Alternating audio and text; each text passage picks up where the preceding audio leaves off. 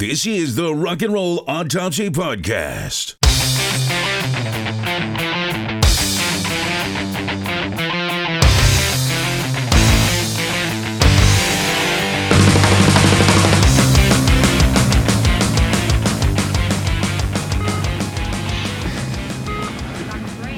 All right, I'm going to zap her again. Charge up the paddles. Come on, let's go, let's go. Sorry, Doctor. Hold the compressions. Clear.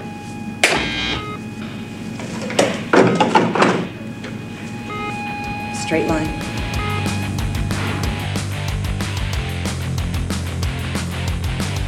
Good evening and welcome to Rock and Roll Autopsy. We are the Forensic Files on your radio dial. My name is Scott, and have we got a great show for you tonight? No, we don't. Damn it, the phone is ringing again. It's the request line. All right, let's pick it up. WRNRA, east of the Rockies. Rock and roll was basically music made by people who were thinking with their crotches. Paul Stanley, wow, what's going on, man? Rock and roll was basically music made by people who were thinking with their crotches. Paul, it's really cool that you called in. We're going to do a tribute show tonight for you guys. More from the heart than from the crotch, but a tribute nonetheless. Rock and roll was basically music made by people who were thinking with their crotches. Well, rock and roll may be made by people thinking with their crotches, but shitty rock and roll podcasts are made by people talking out their asses. Get the hell out of here. All right, buckle up, gang. Tonight we say Godspeed to Mr. Speed and bid farewell to the hottest band in the world, Kiss. We'll get the show started after these very important messages from our sponsors. What's up, music nerds? Are you tired of wading through a sea of mediocre music, desperately seeking to find a glimmer of greatness? You're in luck. My name is Mark, and I am the host of the podcast, Songs That Don't Suck. Each week, I scour the depths of new music playlists to unearth hidden gems that defy the trends and deliver pure sonic bliss. No matter the genre, if it doesn't suck, it's on my radar. So find us on your favorite podcast platform and subscribe today. And as always, keep searching for and listening to Songs That Don't Suck. Rico, what's up? Oh, fuck, dude. Nothing. Just got done with a long day at work and just kind of chilling out, trying to get my head straight. What about you? I'm trying to wrap my mind around a world without Kiss.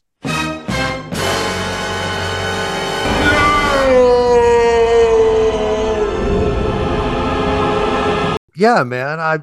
I'm trying to picture that world myself. I mean, yeah, they did their final 2 shows at Madison Square Garden a few days ago as of this recording.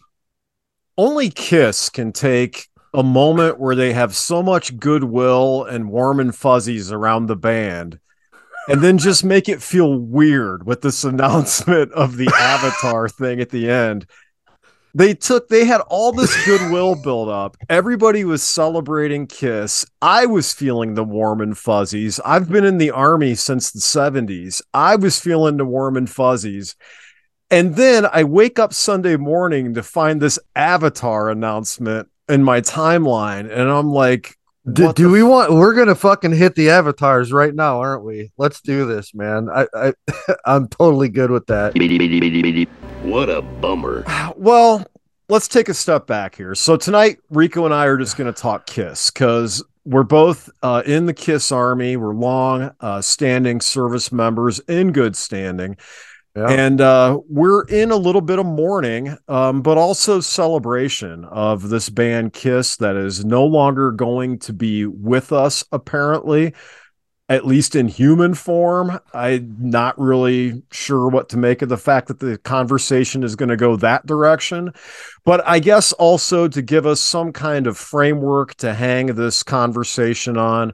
Yeah. I've prepared a list of my 5 favorite Kiss songs, and Rico has prepared a list of his 5 favorite Kiss moments, correct? Songs, moments, just 5. I mean, it's hard to to limit it to just five. I mean, but I have five like just Kiss isms that I just want to bring up tonight. Maybe that's a decent way of putting it. So let's start here. Let's just each share with the audience. I feel like we may have touched on this at some point in some podcast 102 episodes ago, but for anybody who's new or just tuning in because they're Kiss heads and they saw the artwork and gave us a listen, just give a little background into when you joined the Kiss Army, maybe why, how old you were. Give us a little background. That's a good question. And then you'll do the same, obviously. Yes, so this is when I lived in South Florida. We moved down there in 76 when I was 5. And at some point in my single digits before I hit 10, I wound up befriending a boy down the street named Charles. I don't remember his last name. I don't ever remember what happened to him. His nickname was Bunky. Don't know where that nickname came from, but we were bros, man. And so I would go down to his house. I don't even know how this got started, but just one day in the ether of my life, I woke up and I made it a regular thing. I would go down to Bunky, and I had it too, but I had Kiss Alive. We would go down to Charles's house, and I was single digits here. I have no idea where this came from.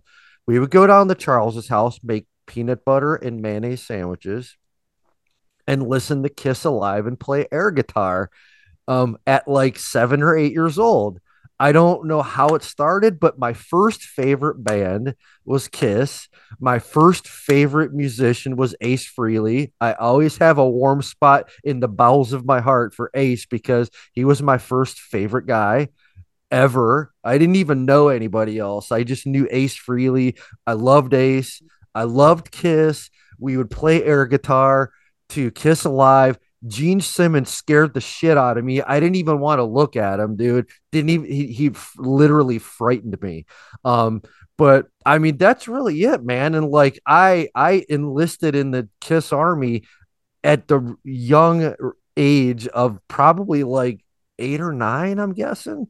And I don't even know how it got started. Well, how about you? I love that story, and it's very similar to my own in that I like you have older sisters. I have an older sister. My older sister's 8. She's 8 years older than me. And so she introduced me to Van Halen and Kiss. And I can remember looking at her record albums, and I saw in her record albums Kiss Alive 2, and on the cover of Alive 2 is Gene with the blood coming down his face. There's the 4 little headshots at the bottom under the words Kiss Alive 2, and his had the blood, and it scared the hell out of me. I looked at that and I thought, that is some taboo shit I should not be looking at. That is for grown-ups, and that frightens me. Yeah, man, that's it. And so eventually, though, at some point, because I was exposed to it from my sister, the music was undeniable. And so I started liking Kiss. And I remember she had 45s of I remember the Casablanca logo, the label that they were on back then had like, the desert Egypt pyramids thing. Yes. Yeah. And I remember, and so I have like the imagery. And this is, again, even... I guess it speaks to how well marketed Kiss were, that even and this wasn't by their design, but even their record label had a look that I identified with the band. And so when I saw those 45s, so even at an early age, I'm already seeing like marketing. The look of the band is affecting me. Everything down to and I remember looking at the Love Gun cover, and I would just stare at this artwork, and it was back in the days of albums. And so it wasn't tiny thumbnails on Spotify on your phone. It was big ass fucking 15 by 15 artwork that I would just get lost, and they were cooler than comics, man. So eventually I can remember just warming to Kiss and Kiss just being a part of my life always. And then I can remember having my first paper route, and I had a Walkman that, and on it I had Kiss's I had a copy, remember the old dual cassette decks where you dub, it was Napster before Napster. I had a Yep. copy of Kiss's Smashes, Thrashes, and Hits, that Oh bad boy. compilation from the 80s. Oh Jesus. But I would listen to that thing every single morning while delivering papers, and I would be listening to Let's Put the X in Sex, and I was Oh like my in the God. seventh or eighth grade. So yes, so I like to consider myself a member of the army. As basically for as long as I can remember, Kiss has been a part of my life. Totally agree with you, man. I mean, Jesus. And I'm trying to, my sisters, they introduced me to every kind of music that wasn't big band music or jazz. That was my mom. But anything rock and rolly, like from them came like, we've talked about it, all the classic rock shit like Floyd and Foreigner and all that kind of shit, Bad Company. But dude, they didn't like Kiss. That wasn't part of their thing, man. So it's to this day, like I think about it once in a while, like we both like occasionally will go down these Kiss rabbit holes, like once in a blue moon. Yeah.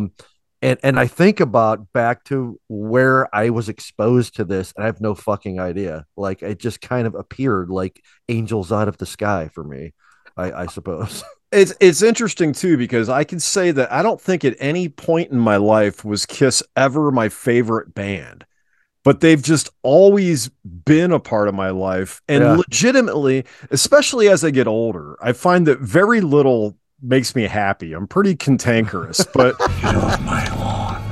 but I can listen to Kiss, and it's like you said this about I think you said this about the presidents, Yeah, Hot yeah, USA. yeah.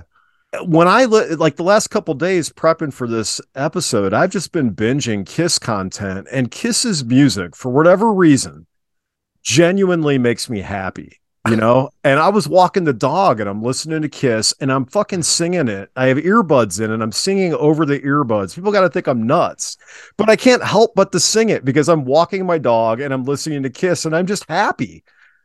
Okay, so I gotta ask, like, where do you, when you prep for this ep and you're binging Kiss like a motherfucker, like what era are you starting out with?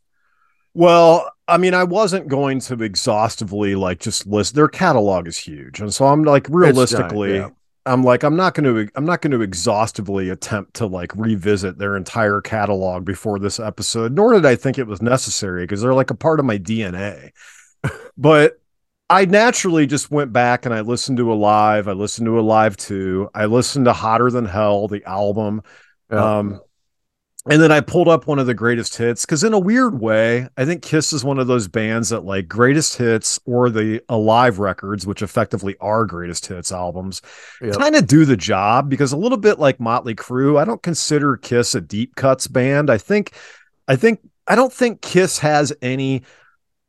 This is where people could like make a legitimate argument that maybe Kiss doesn't belong in the Hall of Fame, and I would listen because and I love Kiss, but I'm also like objective enough to say I don't think Kiss has a single perfect album in their catalog. I think every album has some stinkers on it. Like Oh, totally. they don't have a 10 out of 10 album. But to No, me, that's why you got to hit the greatest hits album. Like for the last I don't know, Scott, 10 or for the last 20, 25 years, like once the grungy 90s were over with. So once it was like 2000, so let's say the last 23 years, they've done their 23 years worth of shows and touring has been um pre 1980 greatest hits, Lick It Up, Psycho Circus, and the Bill and Ted song. That's it. So you take Alive or Double Platinum or Alive 2, and you add Lick It Up, Psycho Circus, and the Bill and Ted song, and that's the last 20 years of their career, dude. Like, yeah. because all of the other songs are, frankly, you've really got to be a really fucking purist Kiss fan to really, they're duds. Like, there's a lot of duds, man. I mean, and I thought about this as like for me when I got ready for this, I was like for me after anything after Kiss Dynasty is not really Kiss, with the exception of, we'll get to the Elder here in a second. That's one of the things on my list. But anything past Dynasty is not even really Kiss. So what I did was I just started at the first album and I listened all the way through Dynasty, and then that was it for me. As I was, and it had been, my God, 100 years since I actually went to the studio albums, because I always just go to the live albums. They're better. Right. Like Bucket List. You know this, but just to remind everybody that hopefully is not listening to our first episode. I think I may have mentioned it in the first episode, but I was present during the recording of Kiss Alive 3 in Cleveland. They recorded part of that here, and me and BM actually went to that concert. It was a great show, dude. Like it was late 80s, I think, right? Yep. Yeah, late 80s. I mean, I think it was Revenge Tour, wasn't it? No, but it was like right around, I think 88-ish, 89-ish. And yeah, they did some of their 80s stuff, but it doesn't matter. Like, they are pure live entertainment. But as I was listening to these studio albums, I mean, it, because it had been forever, like their studio sound is about 180 degrees different than their live sound, in my opinion.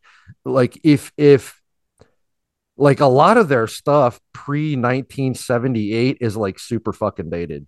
Like if they didn't have the makeup and the fucking branding, and we'll get to that in a second too, if they didn't have that stuff, they would have lived a very short life and they would have faded away super quick, maybe by 76 or 77. That's how short their career would have been. But the other stuff made the music irrelevant. But their music is super fucking dated, largely speaking. And I couldn't believe how different the studio stuff sounded. Just, they almost sounded like a different band. Can I pause you for a second? Go for it. That's pretty much all I wanted to say about that anyway. Well, we revisited in some of our recent episodes, like Bad Company, 70s band. Mm-hmm. A lot of those early Kiss albums, you hear like it's like listening to an old Bad Company record or Free or something, All Right Now. Yes. It's got that old. Oh my God, Free. What a great poll, dude. That's so true. And like, even on, well, Dynasty's a whole nother deal, but like Kiss 1, I even texted you about this. Kiss 1 is so fucking boogie woogie rock. Like, every song could have a piano to it. There's like, every song has got that like that guitar thing. I know there's a name for that. It's like the Beatles riff, right? Yep. And it all sounds like boogie woogie Beatles rock, like the whole first album. It's just crazy. And then I even texted you Dress to Kill.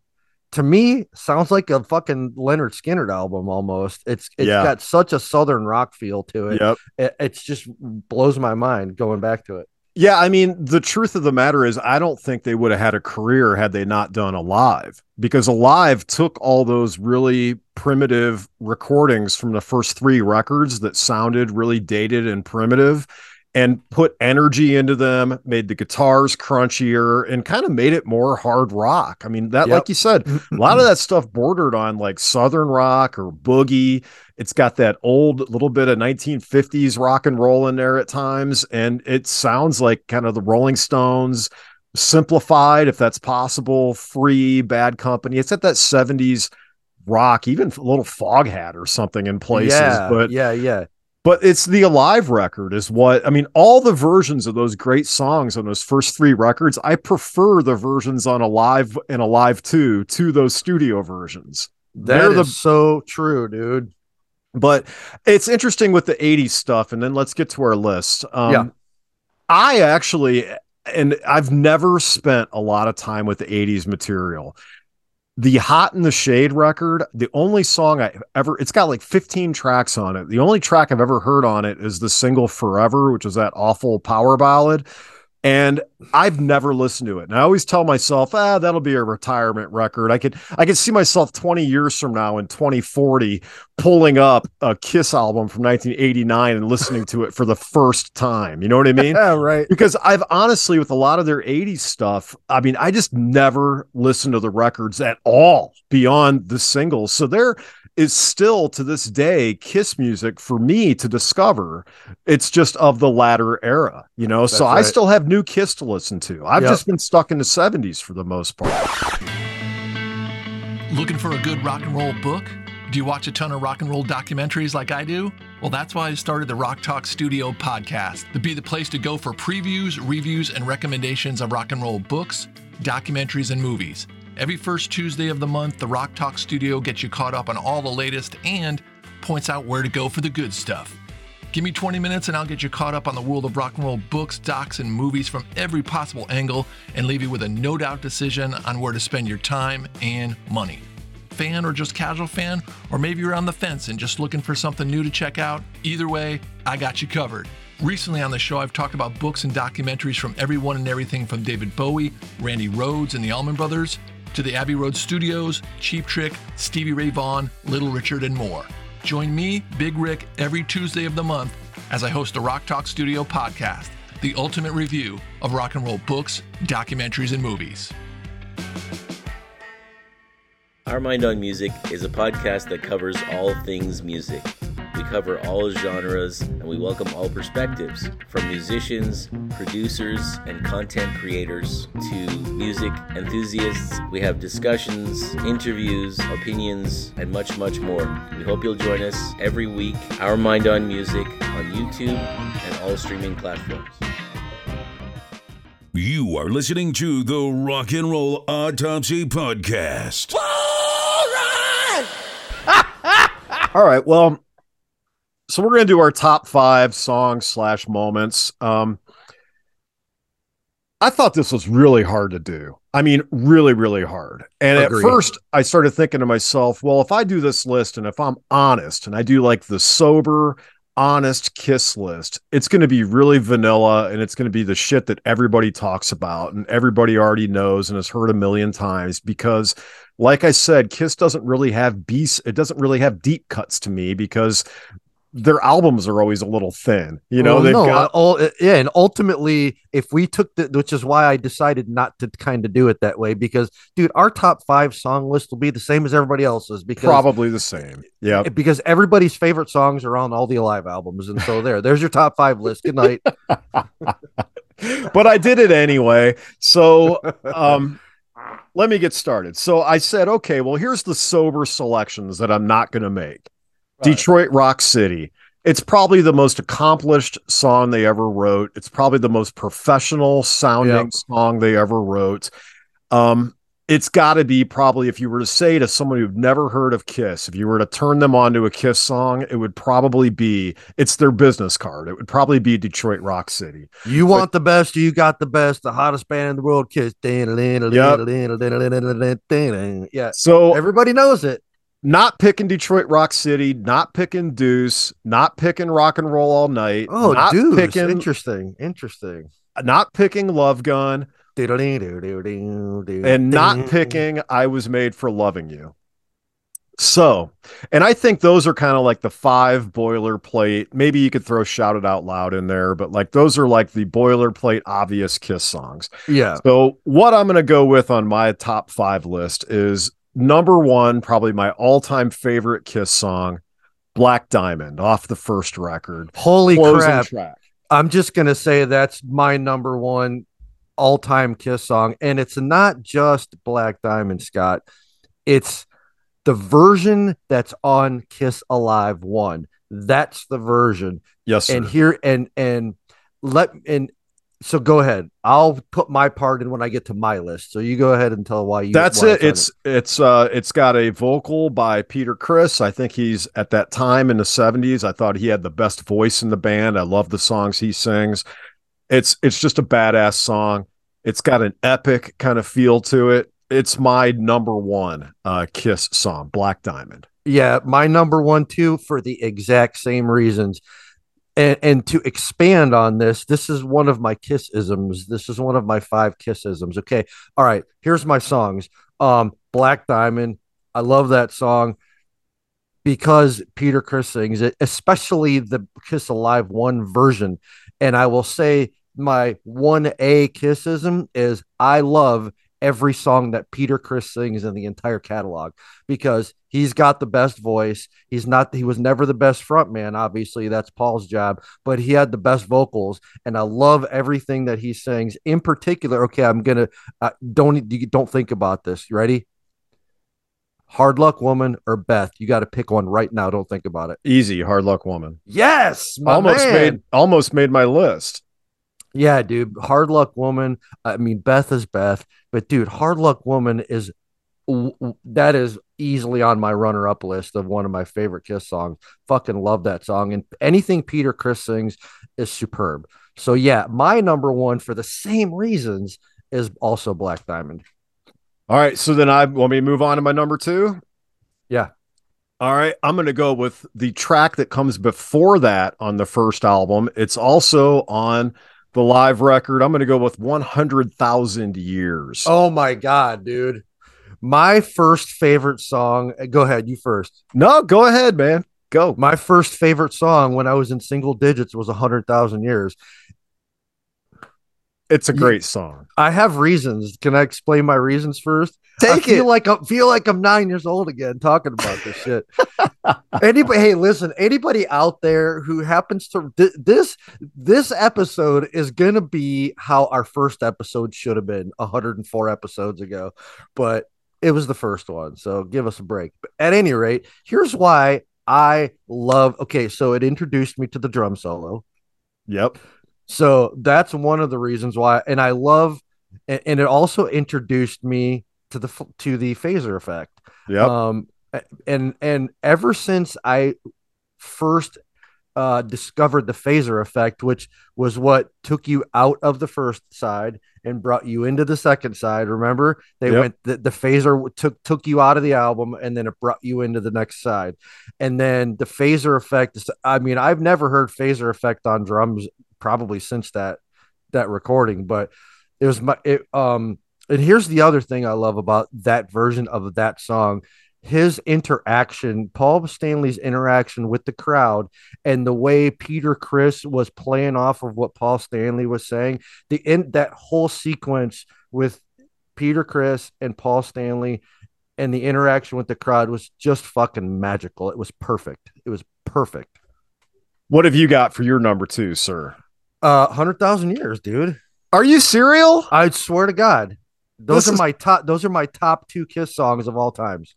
Totally not prepared. So wow, okay. Well, we are not going to match up on this whole list. Can I? Yeah, my last three, I'm going off the reservation.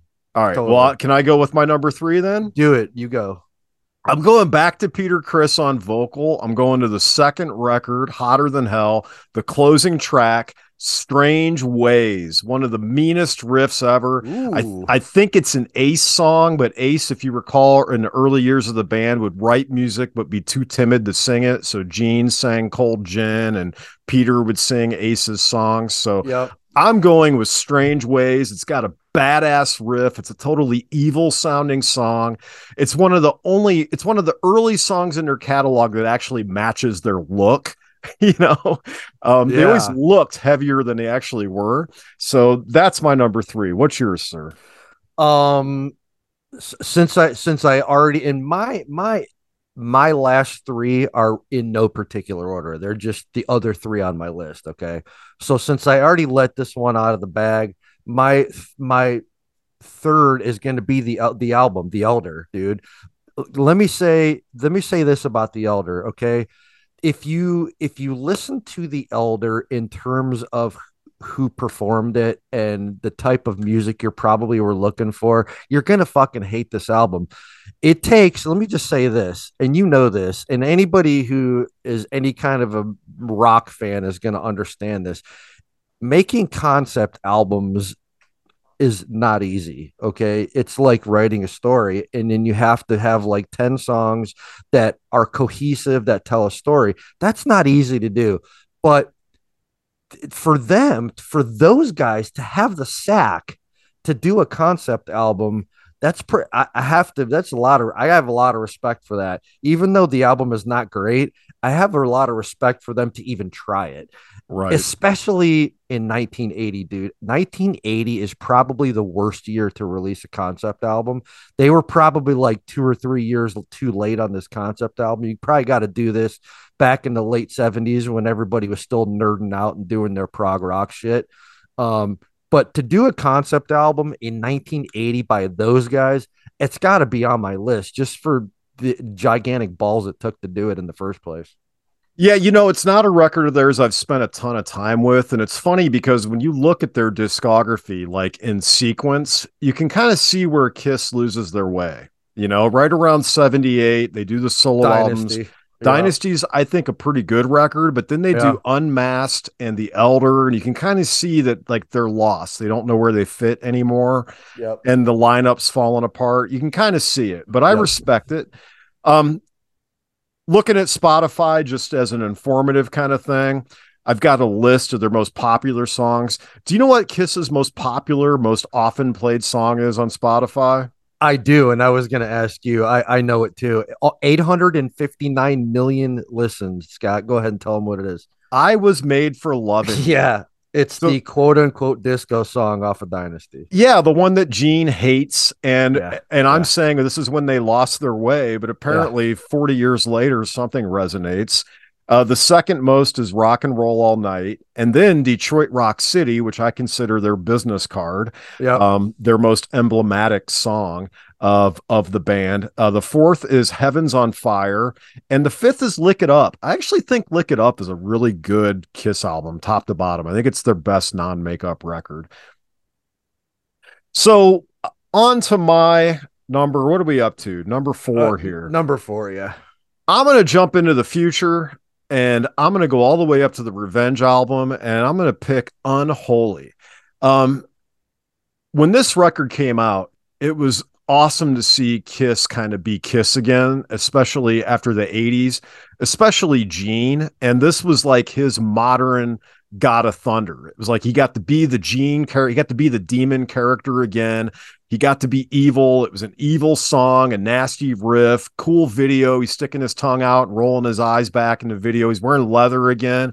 And it felt like a true return to form for Kiss. And that's one of the later songs that I think you really could take that song and put it in the 70s tracks and it would sound like it fit just perfect. So totally absolute home run for later era Kiss and just a rad song. Speaking of Gene and his vocals, especially with song like that one and songs like God of Thunder, do you think that he tried to sound like Fat Albert on purpose? Hey.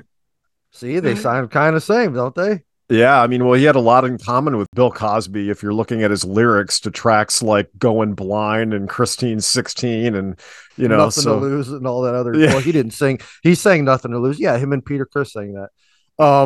So my number 4 is Lick It Up. And when I say Lick It Up, I mean the song, the album, the video, and the tour. The entire ball of wax that is Lick It Up. The song is, I actually don't mind the song, believe it or not. It's a pretty good song.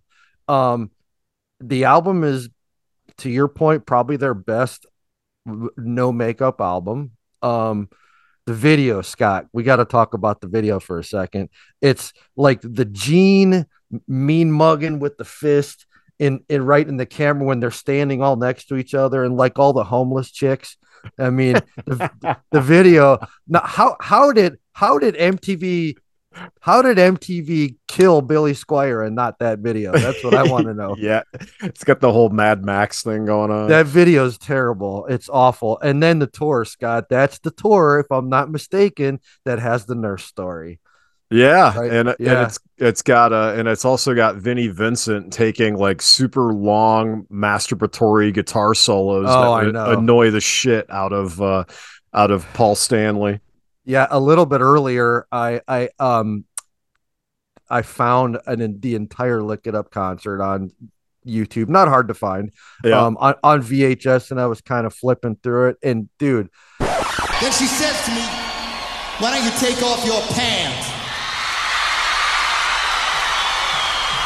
Now I look at this girl, I say, honey, I'm feeling just a little bit shy. So she looks at me, I'm wearing my Levi's, my 501s, you know those real tight ones? So she walks over, she bends down, and she undoes that little snap at the top. Then she reaches down just a little bit, she undoes the next one, she goes, next one. She opens up my pants. She checks her hand out to make sure it's not too cold, and she sticks it down the front. And she pulls out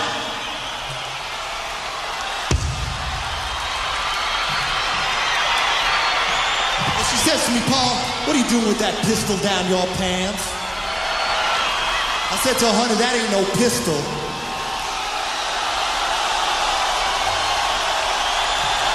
I said to her, honey, that ain't no pistol, that's my... I said, honey, that ain't no pistol, that's my love gun! Aside from the nurse story and the masturbatory Vinnie Vincent solo, like it's so bloated and overstated, and 99.9% of that whole tour is all sizzle and no steak. It's so bloated and over the top. I mean, everything is so it's funny, like it was literally funny, and that's why the tour also made this list, because the tour, like that whole lick it up thing, was just so over the top. It was just crazy town. All right, I'm going to go on to my track number 5, and I'm going to pull Heavens on Fire as the representative of the 80s. I think it's their best 80s track. Killer song, probably the most straight up heavy metal song in their catalog. Just a killer track. And so Heavens on Fire. Yeah, good one. My number 5 is not going to be a song or an album or a tour. It's going to be fucking Kiss branding, dude. The Kiss brand is my number 5. Let me tell you something. If anybody out there, if Bill Gates or Donald Trump or any corporate executive or anybody who's trying to start a business, anybody who's trying any professional athlete wants to know how to develop a brand and how to successfully market a brand and keep it going for several decades, everybody ought to be studying Gene fucking Simmons, dude, because if there's anybody who knows how to fucking create and make a brand bigger than the band, it's that motherfucker. And these guys could teach a fucking clinic on branding, dude. These guys are professional branders. And I will also include in this, well, we'll get to that, but dude, branding, they are branding geniuses. Props to them for that, dude. That's why it made my list. Yeah, and it's a great inclusion. It's one of the things that when people slag the band, it's the one thing, it's probably the main thing that leaves a bad taste in people's mouth, is that they feel like they're always being sold something from Kiss, and it kind of slags their authenticity. And if you think about that band in the 70s that you were talking about that sounded a little dated, look at how they like purposely tried to align and hop on to every single trend in every year, in every decade, whatever it took to kind of stay marketable, to stay relevant. And it also made you as a fan question their authenticity. And I think it's one of the things that works for them and works against them.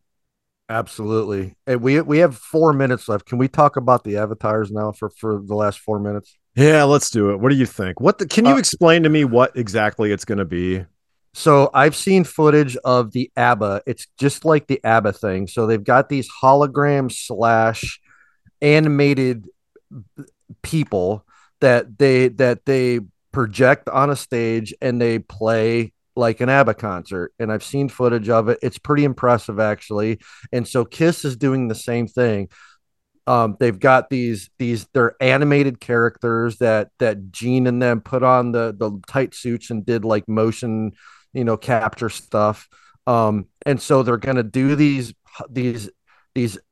animated projections of these characters that they're going to do live, that quote unquote live music to.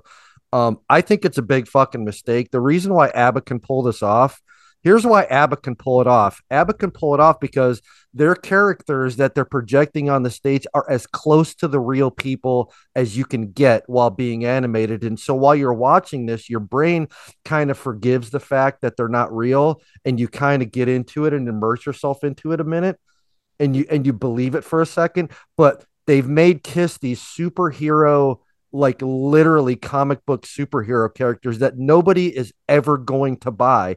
And they're going to sell tickets to these fucking pre-recorded cartoon shows for like a lot of money. And it's just a pre-recorded cartoon show. I think it's a big fucking mistake. And I don't like it at all. What a bummer. Yeah, like I would tend to agree. And like I said earlier, only Kiss can take all the goodwill that was engendered as people got misty-eyed saying goodbye and then somehow fumble it with this weird Avatar thing. I think it just misses the mark. I mean, because their audience, frankly, is all older people who, not every older person is out of touch with technology, but I just don't think something like this is going to interest an older audience. Dude, nobody over the age of 20 is going to pay $100 to watch a Kiss cartoon because that's all it is. This is the perfect opportunity for them to ride off majestically into the sunset, to never be heard from again, and to just make money off of their royalties. And they fucked it up. And this is not going to go well for them.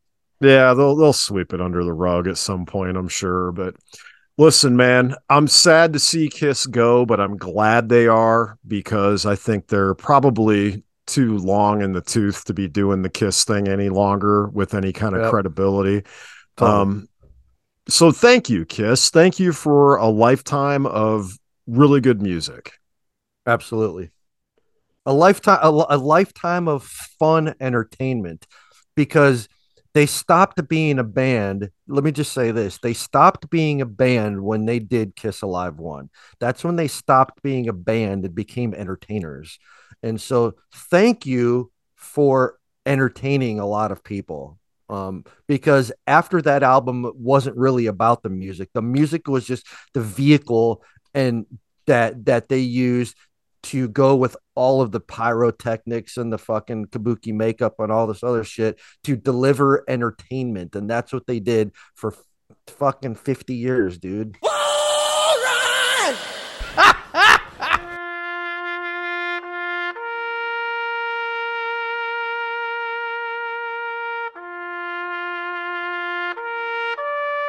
Thank you, Kiss.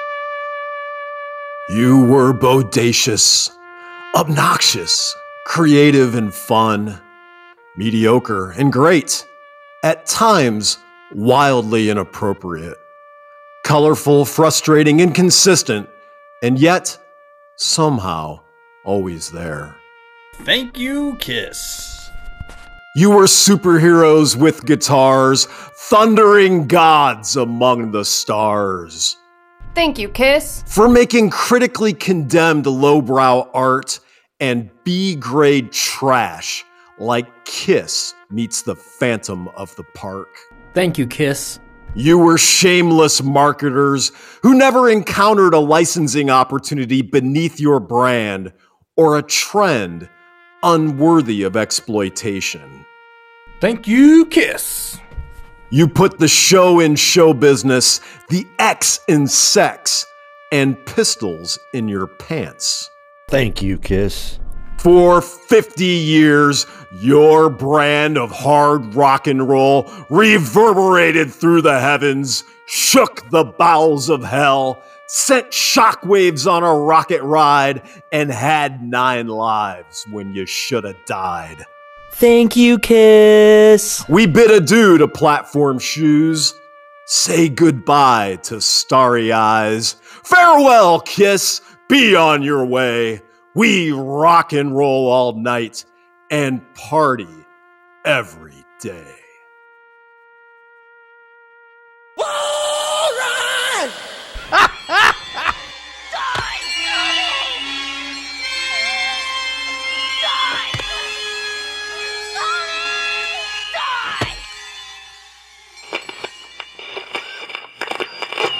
Let me have that special rock and roll music. Yeah!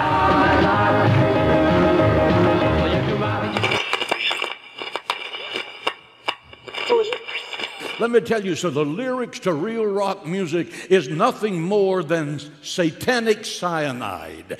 Get it out of your house, throw it out, and burn it. It has no place in the house of the righteous. Guys, it was like a mistake. There's no mistake anymore.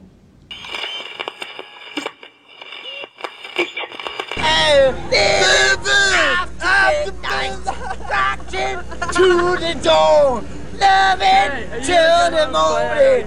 I'm gone. Follow us on Twitter at RNR Autopsy, or you can send an email to rockandrollautopsy@gmail.com. And if we run across anything good, we'll mention it in a future episode. Thanks for listening. Later. Well, you know, that's just like your opinion, man. Before you go, if you like heavy metal and stories, then you'll love Battle of the Bands, the narrative form metal podcast that unpacks the biggest rivalries in rock and metal history. Season 1 took in Megadeth versus Metallica, and Season 2 went across the divide to explore the beef between Judas Priest and Iron Maiden.